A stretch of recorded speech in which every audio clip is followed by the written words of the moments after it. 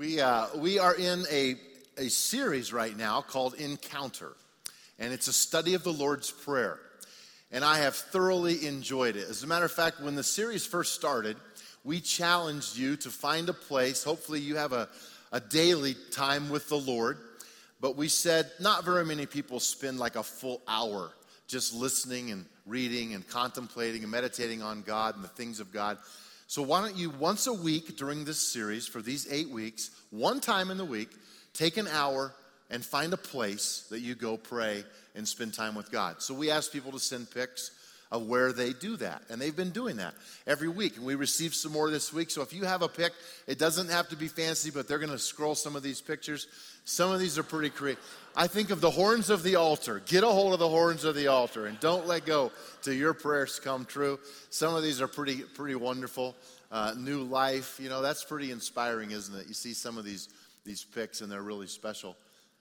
I love that one because I love outdoors kinds of stuff. I think that's a great way to contemplate and listen to God. That one means you need to pray. That is pretty crazy right there. What a picture. But there's some beautiful ones. They don't have to be this creative or this fancy. It could just be a small place in your room somewhere. But send us a pic, and we would I love that one right there. That's a great picture. So anyway, send us some pics of where you're praying and how you're praying. It really is a good thing. In the Lord's Prayer, there are different sections.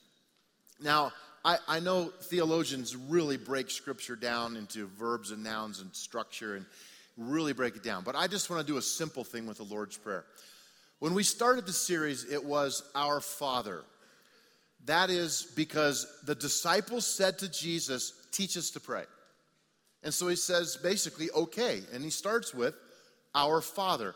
He's identifying who it is he's praying to. And he's using the best, most intimate term possible. That word Father is basically Heavenly Father, which means there could never, ever be an earthly father that could ever even come close to this Father. Then he says, Our Father who art in heaven. It's identifying where Father is, in heaven, in the heavens. And then last week, Pastor Foth, you heard him, holy is thy name, hallowed be thy name. All three of these components, for the first 3 weeks of this series, have had no petition, no request. It has all been who you are, where you are, and how holy you are. That's a reminder to us when we pray to acknowledge who God is and recognize who you're talking to. Then after that, Jesus makes this transition and he says the first petition of the Lord's Prayer, thy kingdom come. Thy will be done on earth, down here, as it is in heaven, wherever heaven is. We want to bring that to this place. So it's important for us to remember this is the first petition, and it's a very wonderful one because it's saying we want the traits of heaven to be on the earth. So in your outline, follow along on the back of your program there. Number one, what is thy kingdom? What does Jesus have in mind when he actually uses that word, thy kingdom? It basically allows us to really get a glimpse at the kingdom. We need to go all the way back to the beginning. God had something in mind when it says in Genesis, let us make man in our own image. And Adam is created, Eve is created, a bunch of stuff is created, and we have this place called the Garden of Eden. That was perfect. That was God's idea. Imagine a place where God said this would be a perfect place for you to live. Think of this. Friendship with God. The Bible says God would come and walk with them in the cool of the day. Intimacy with one another. Healthy sexuality between Adam and Eve. All the food you could ever imagine. Abundance. Peace of mind. No shame. No guilt. That's a pretty good place. But we messed it up. We messed it up. And we see this picture of the fall of man. But there is this beautiful picture that's created when we think about what's up there possibly coming down here. On August 28, 1963, Martin Luther King Jr. gave a speech. It's a speech called I have a dream. You're inspired by that speech, and you can recall some of the lyrics occasionally. Why? Because many parts of that speech were basically, thy kingdom come. Make right the wrongs that are on this earth. Bring heaven down here so that we can have this dream come true. That's why we were inspired by I have a dream and by that speech. The prayer that Jesus said, thy kingdom come, was this desire of Jesus to bring what he knew about heaven to this horrible place called earth. And there's a big gap between the two. So no wonder he says, our Father, who art in heaven, holy is your name.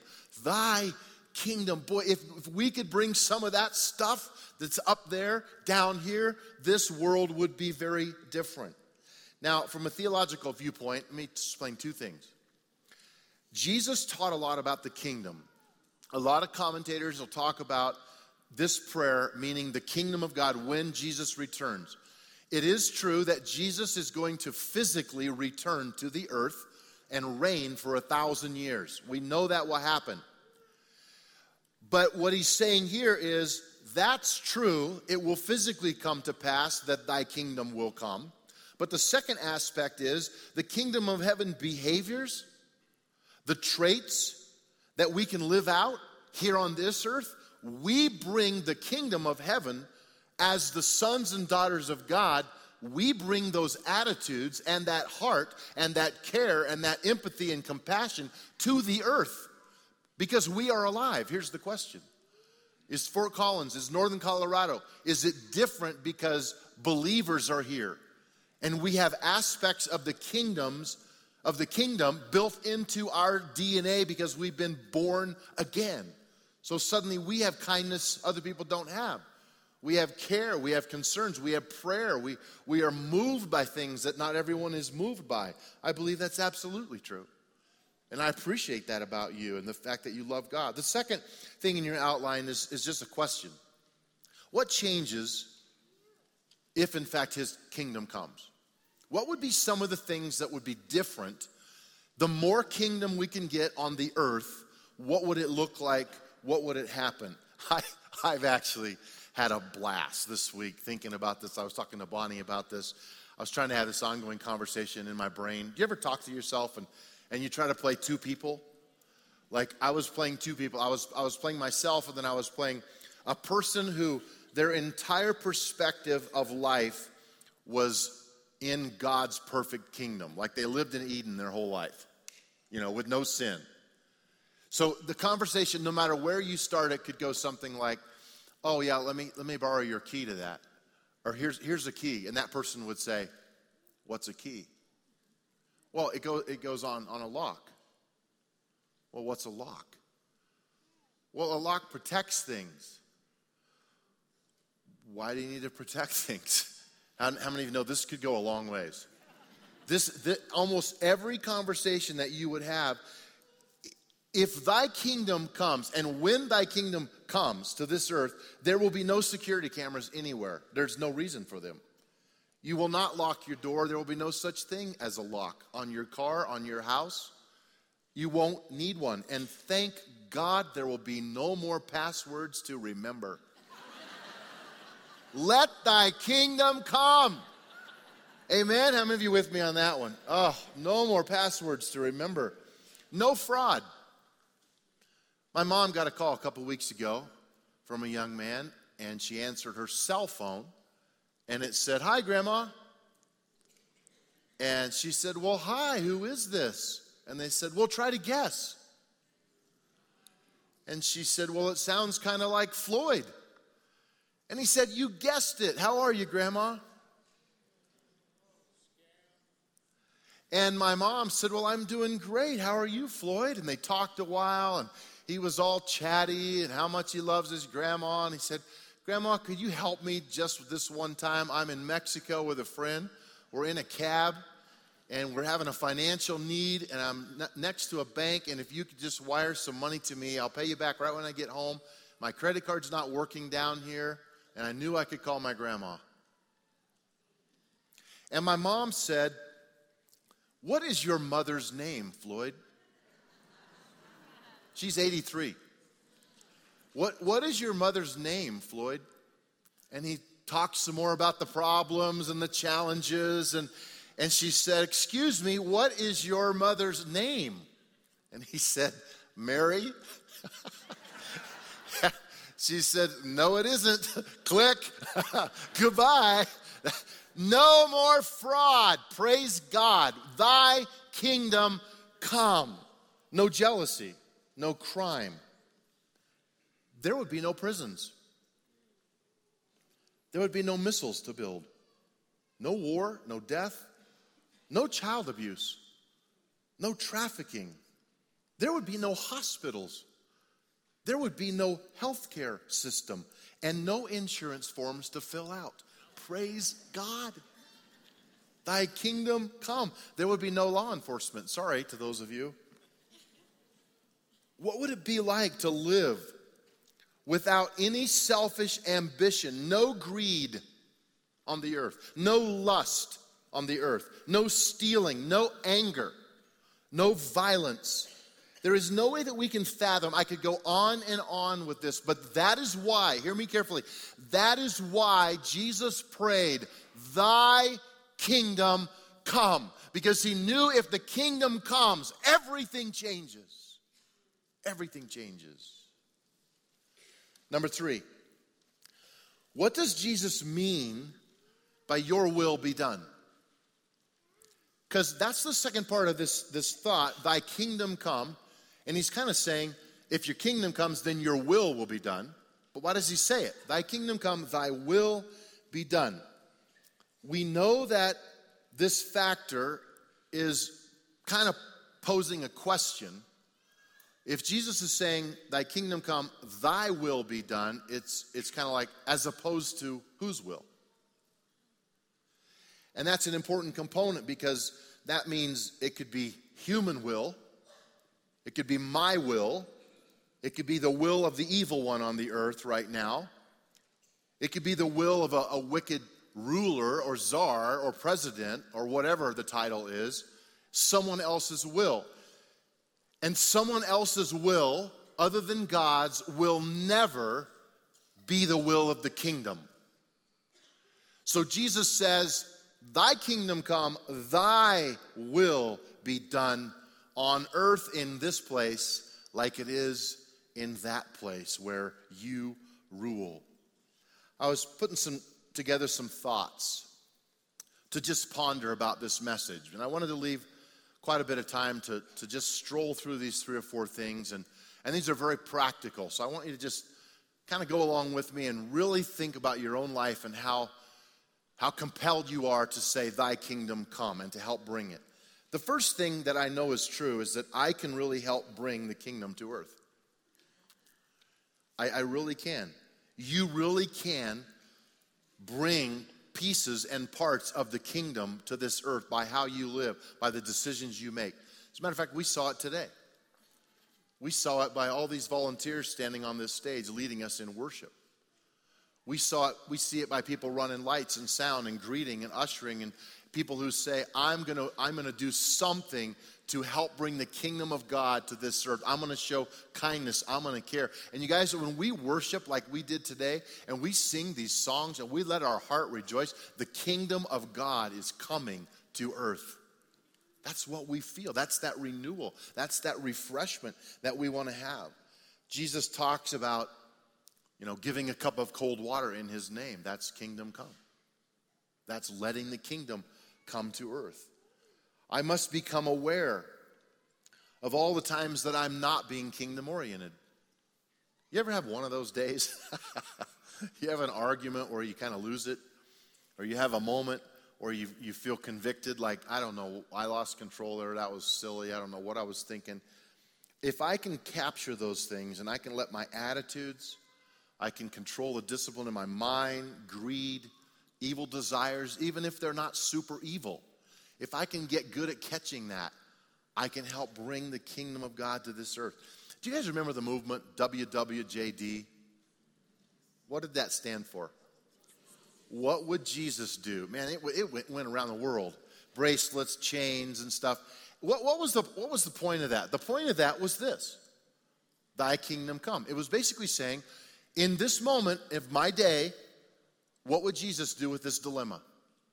How can I bring kingdom attitude to this dilemma, this challenge, this moment? That was a reminder that we wore and had, because it was like, what would Jesus do, not just what I would do in my flesh.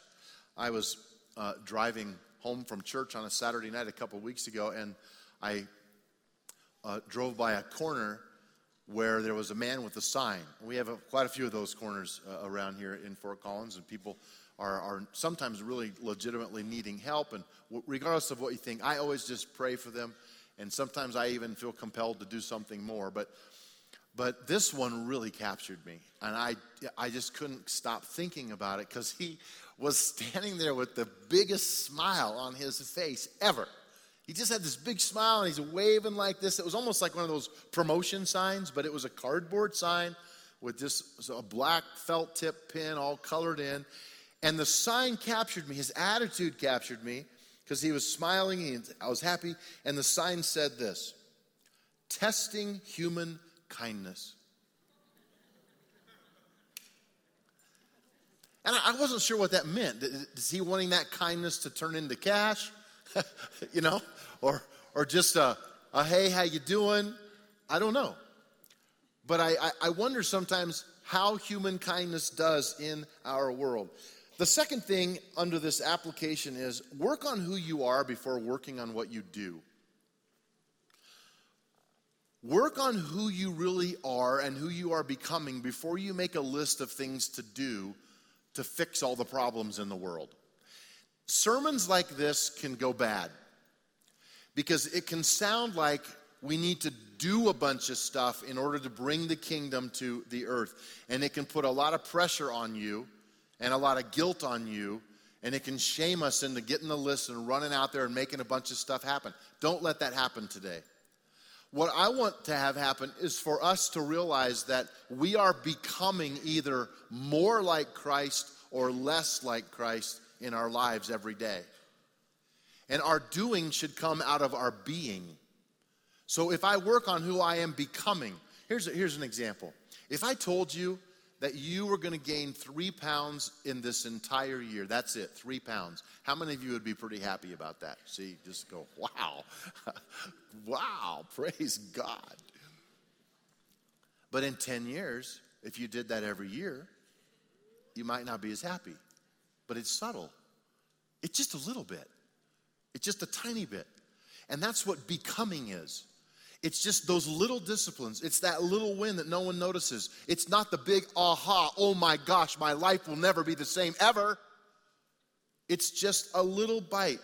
It's just a little moment. It's just a little discipline. It's just a little capturing of that thought. And suddenly, I am bringing the kingdom of God to this earth because I care about the stuff I wouldn't have cared about before. And I see it differently now. I really like Jesus, and we miss what it says about Jesus in the Gospels so many times. Example, he heals a blind man, and the sermon is on healing the blind man. He cleanses a leper, and the sermon is on cleansing the leper. But if you read it and go back to the story, it'll say something like this: Jesus was moved with compassion as he saw the leper. Oh. Next statement, he reached out and touched him and cleansed him. So what happens is there's a true emotional response in who I am that causes an action about what I'm going to do. He was moved. He felt compassion. He saw the faith of the blind man. And so he touched him and he was healed. That's powerful. Because suddenly you're having this emotion coming out of Jesus, the Son of God. That's how I'm asking us to respond in this world, is that we don't just do a list of goody two-shoe things. We suddenly say, I'm changing. I'm weeping over my neighborhood. I've never cried over lost souls before. What is going on in me? I care about this. I care about the injustice in the world. I care about these things that are not fair to mankind. I'm believing, God, that thy kingdom will come to this earth, and I'm going to do my part. That's what Jesus felt. Don't just fix stuff. Be a person who takes this into your spirit. And you go and you be the light and you be the salt. Third thing there, do not make the will of God a spooky thing. I really need to say this in this message. Thy kingdom come, thy will be done. The idea here is that we can listen to God and do the will of God, and many of us fret over the will of God way, way, way too much. I'm standing in the grocery store. I'm looking for a couple of snacks. Now, I don't eat that many snacks. Bonnie and I eat pretty healthy, but every now and then, I know if I don't have a snack, then I'm gonna explode or something. I'm looking at the double stuffed Oreos, which are close to heaven food. I mean, they really are. But I've said this before, kind of my all-time favorite is like milk chocolate covered almonds. And they're really hard to beat for me. I don't know why. I crave them sometimes. So then I say, God, which is your will for me to purchase today? And he goes silent. It's like he's not answering my prayer. And I say, but I need to know the Oreos or the chocolate-covered almonds. Please tell me your will. Please, God, I don't want to make a mistake. No, I didn't have that battle at all. I just bought both. Just kidding.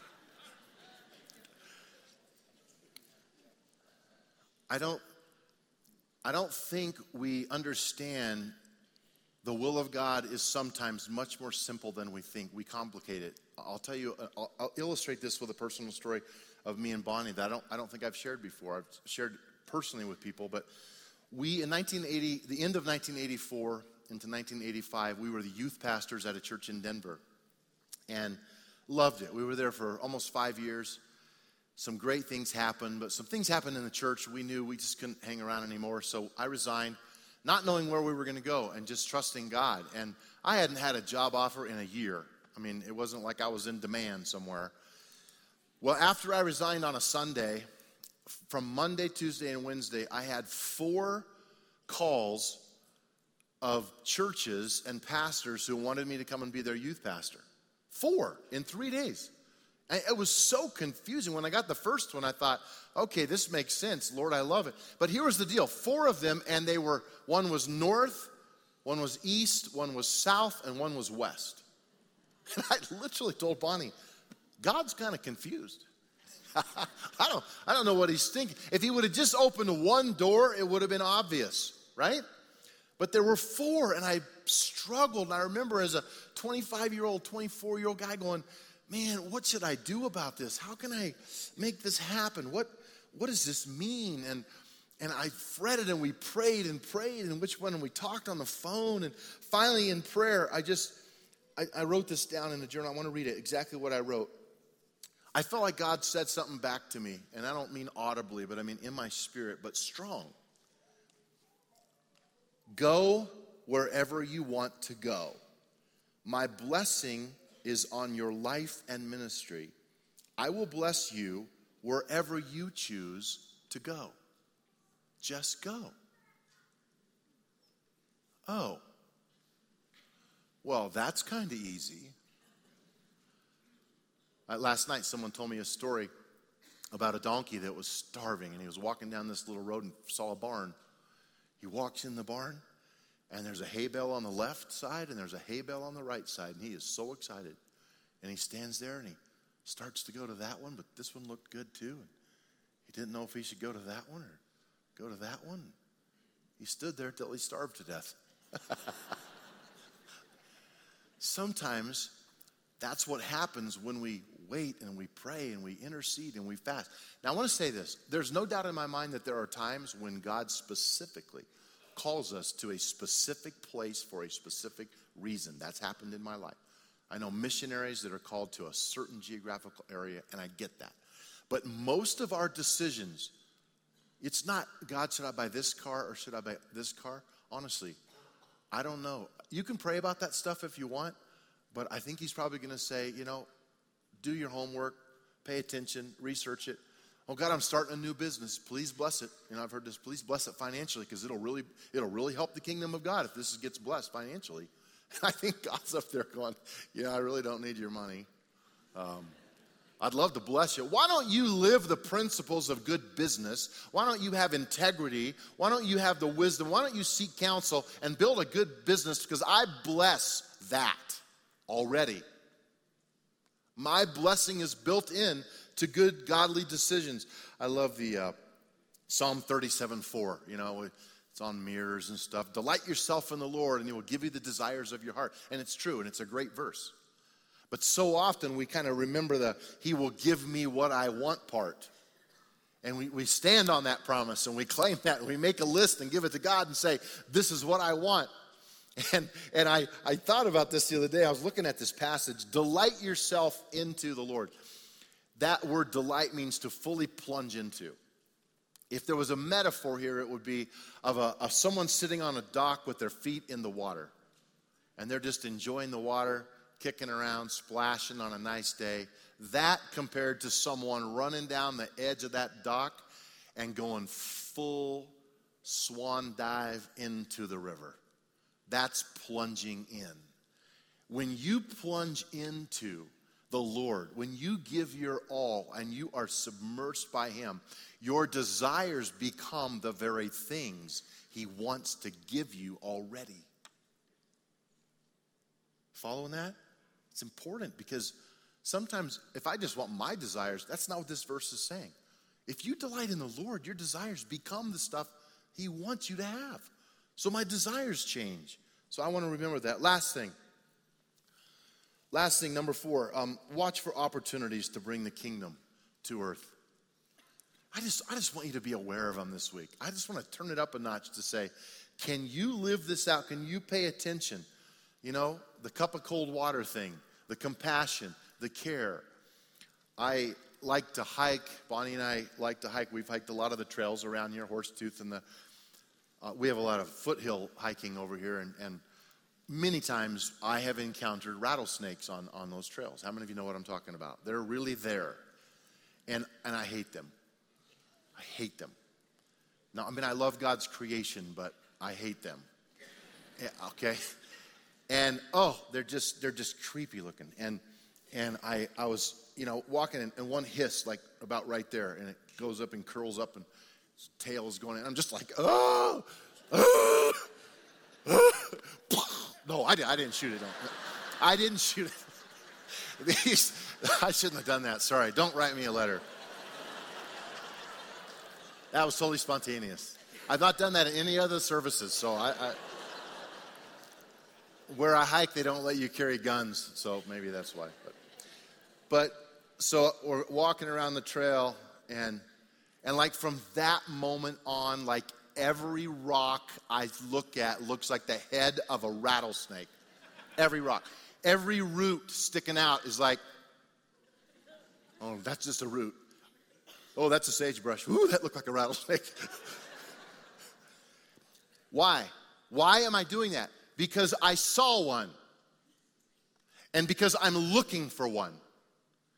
If I live my life looking for an opportunity to say, thy kingdom come, then I will live my life with intentionality, and it won't pass me by. I won't miss it. It will be there. Why? Because God gives us opportunities every day.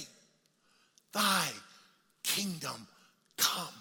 Thy will be done down here like it is up there until you come back physically and make it all happen. I'm going to do my part. Praise God. Let's pray this prayer together. Our Father, which art in heaven, hallowed be thy name. Thy kingdom come, thy will be done on earth as it is in heaven. Give us this day our daily bread, and forgive us our debts as we forgive our debtors. Lead us not into temptation, but deliver us from evil. For thine is the kingdom and the power and the glory forever. Amen. Would you bow your head with me, please?